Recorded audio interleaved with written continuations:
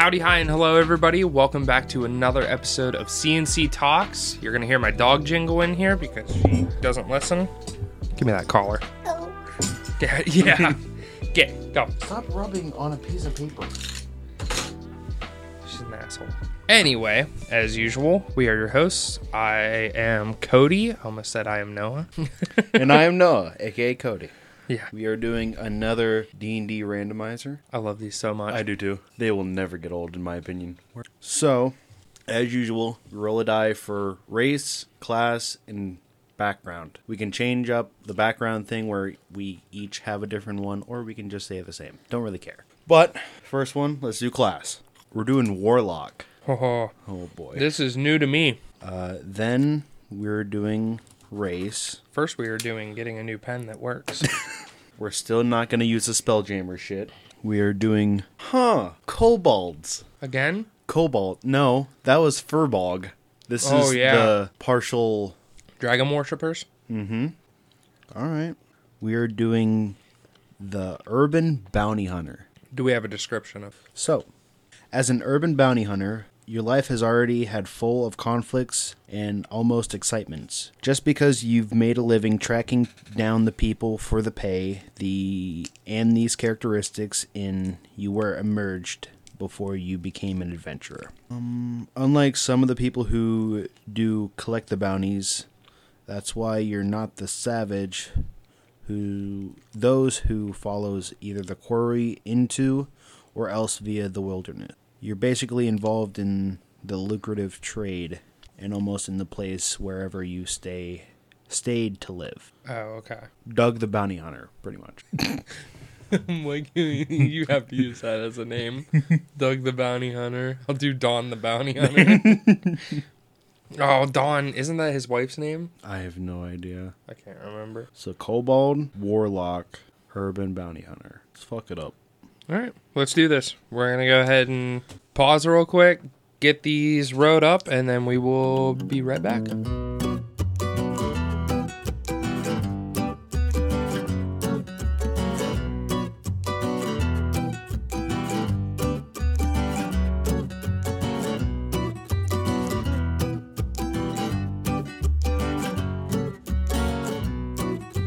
wants to go first?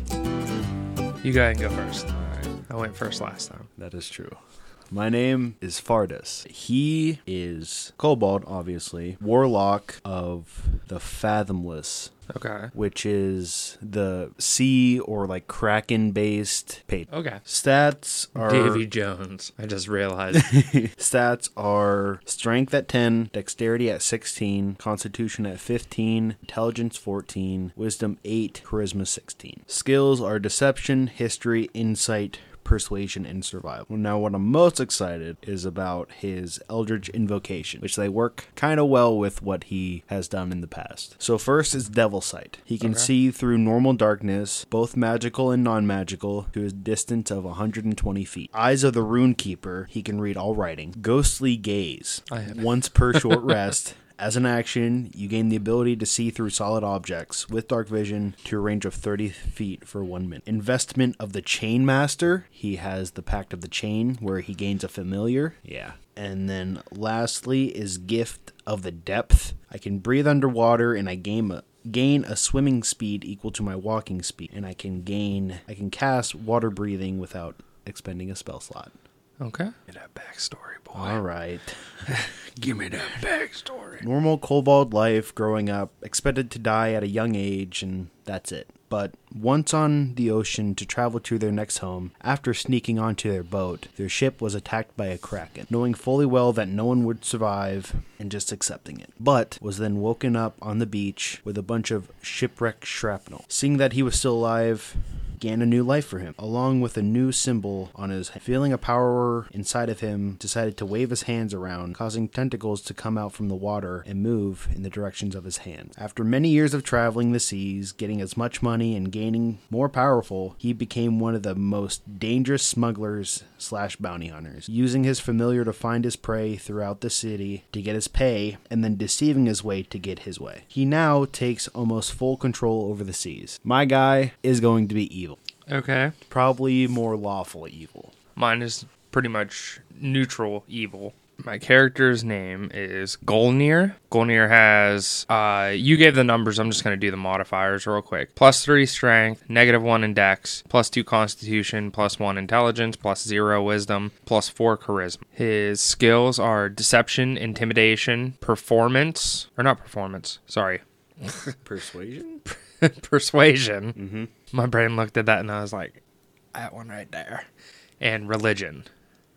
Okay. Yeah. So, the reason it's religion, first off, he is, what did you call it? The patron, right? Yeah. His patron is Deo, the earth genie. The reason for that is when he's bounty hunting, mold earth create like a trap, basically. Yep. There's a lot of spells towards that for control, basically, for that, and defense. He does have ghostly gaze, same as your character. I had more, but tomb of I'm gonna say this wrong, Levistus. Okay. So he can encase himself in ice, basically gaining 100 temporary hit points. Can't move, but for some reason they're not popping up. But I had like a few more. So tomb, grasp of Hadar.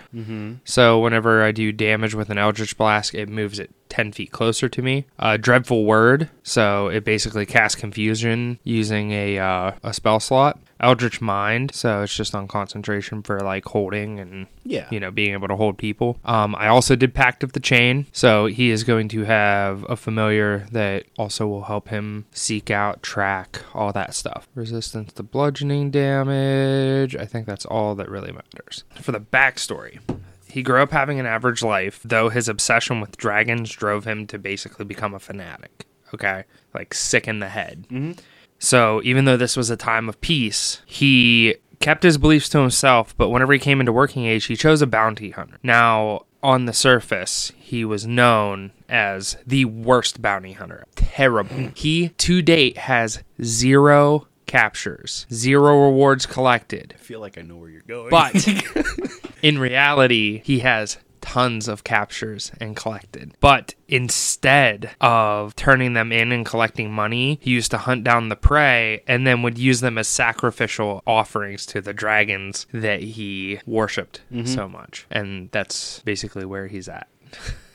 I thought you were going to go toward he eats them and then does something else with his patron. He probably eats a little bit, but just a little bit. It's mainly just sacrificial offerings to. I was gonna say something about he was near a port, and there was this one time he captured a bunch of children from some scout troop. Do you know what I'm talking about?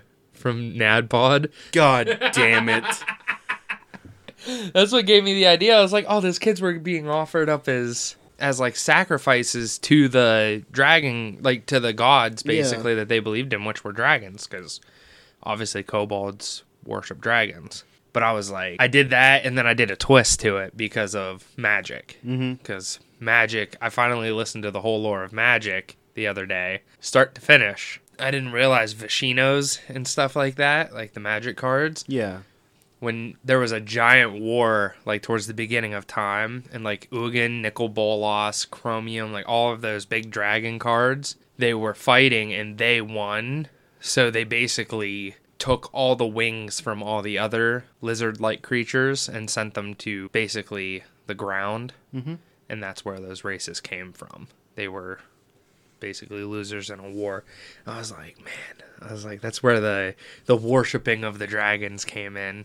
Because he had... So I thought along the lines, if we had more time into this, obviously, and if I could kind of bounce off ideas and get like a DM's perspective on it, I was thinking of him thinking Deo was a dragon spirit, because Deo gives him the power of flight, like his ancestors would have had before the dragons took his wings, or their wings. Damn. So he gets the power of flight, I think 4 or 5 times a day or something for a short amount of time. So he'd be like, wow, like I'm offering up these sacrifices to this god, like these dragon gods, and I'm getting my flight back. Like, I need to get more. I need to kill more. Yeah. Well, that's the crazy thing. I would have to do more research into it, but I wonder how they perform like sacrifices and stuff. I don't know if they murder them straight up or. So I don't know if you know this, but there are chances that kobolds get wings even without being. You said that they were put onto the ground just to be on the ground. Well, that was in Magic's story. Well, no, this is just in D&D lore. Oh, okay. So there are rare occasions that kobolds gain wings when they were born, but it's very, very rare. That's nuts. I thought about it, but I knew that it wouldn't be right for kobold, in my opinion. That's what, like, for this one, I was like, for him to get pseudo wings from Deo, like, from his genie, like, I was like, that's perfect. But like I said, for the story's sake, normally I would say, like, in a campaign setting, I'd be like, is it okay if we just say that he thinks it's a dragon, but it's really a genie? I wouldn't give a fuck. I would love it either way. I think it would be dope. Yeah. Really, as a character idea. Yeah, that's really it. Yeah, not bad. I mean, obviously a shorter episode for everybody else, but we sat here for quite a while figuring this stuff 20 out. 20 minutes or so. Yeah, not bad, but you want to go ahead and do your thing. Adios, goodbye, and see you later. Hey, there you go. Hey, there we go. Thank you for listening to Creatures Talks, or C&C Talks. C&C Talks. Yep, that one. You can find us on Instagram, Facebook, Twitter, maybe. By the time this comes out, if there's not a Twitter, I'm going to make one. Okay. So, also, check out my new merch company. It is now official. It'll be Killer Mimic merch. We'll be having some products come out. Should be coming out by the time this airs. Just got to get some last couple things A little bit more details. Just like not detailed, just more like government stuff. Well, yeah. That I have to get set up. But a couple of those, and then we'll be good. We have Creatures and Cantrip shirts that are through Mimic merch, but we're selling them through the podcast, obviously. So it's kind of like a separate thing. But yeah, definitely check it out. We really appreciate it. We appreciate you guys listening, supporting. If you guys have any questions, comments, anything, let us know. We will be more than willing to go after anything that you guys have to say and see if we can, follow it.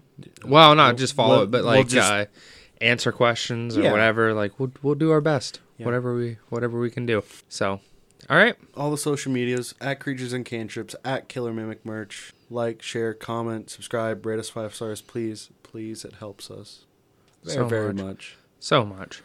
All right, you good? Yep. All right, sounds good. Thank you guys again.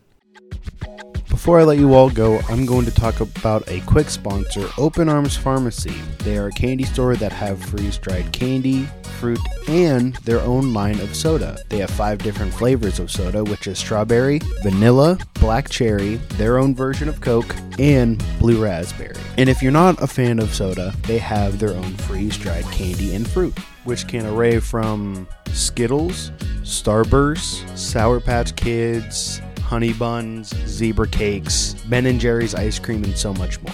If you are interested in buying from them, you can find them on Etsy.com/OpenArmsPharmacy. That's OpenArmsPharmacy. Tell them that C&C sent you. Thank you all for listening. Now, to the outro.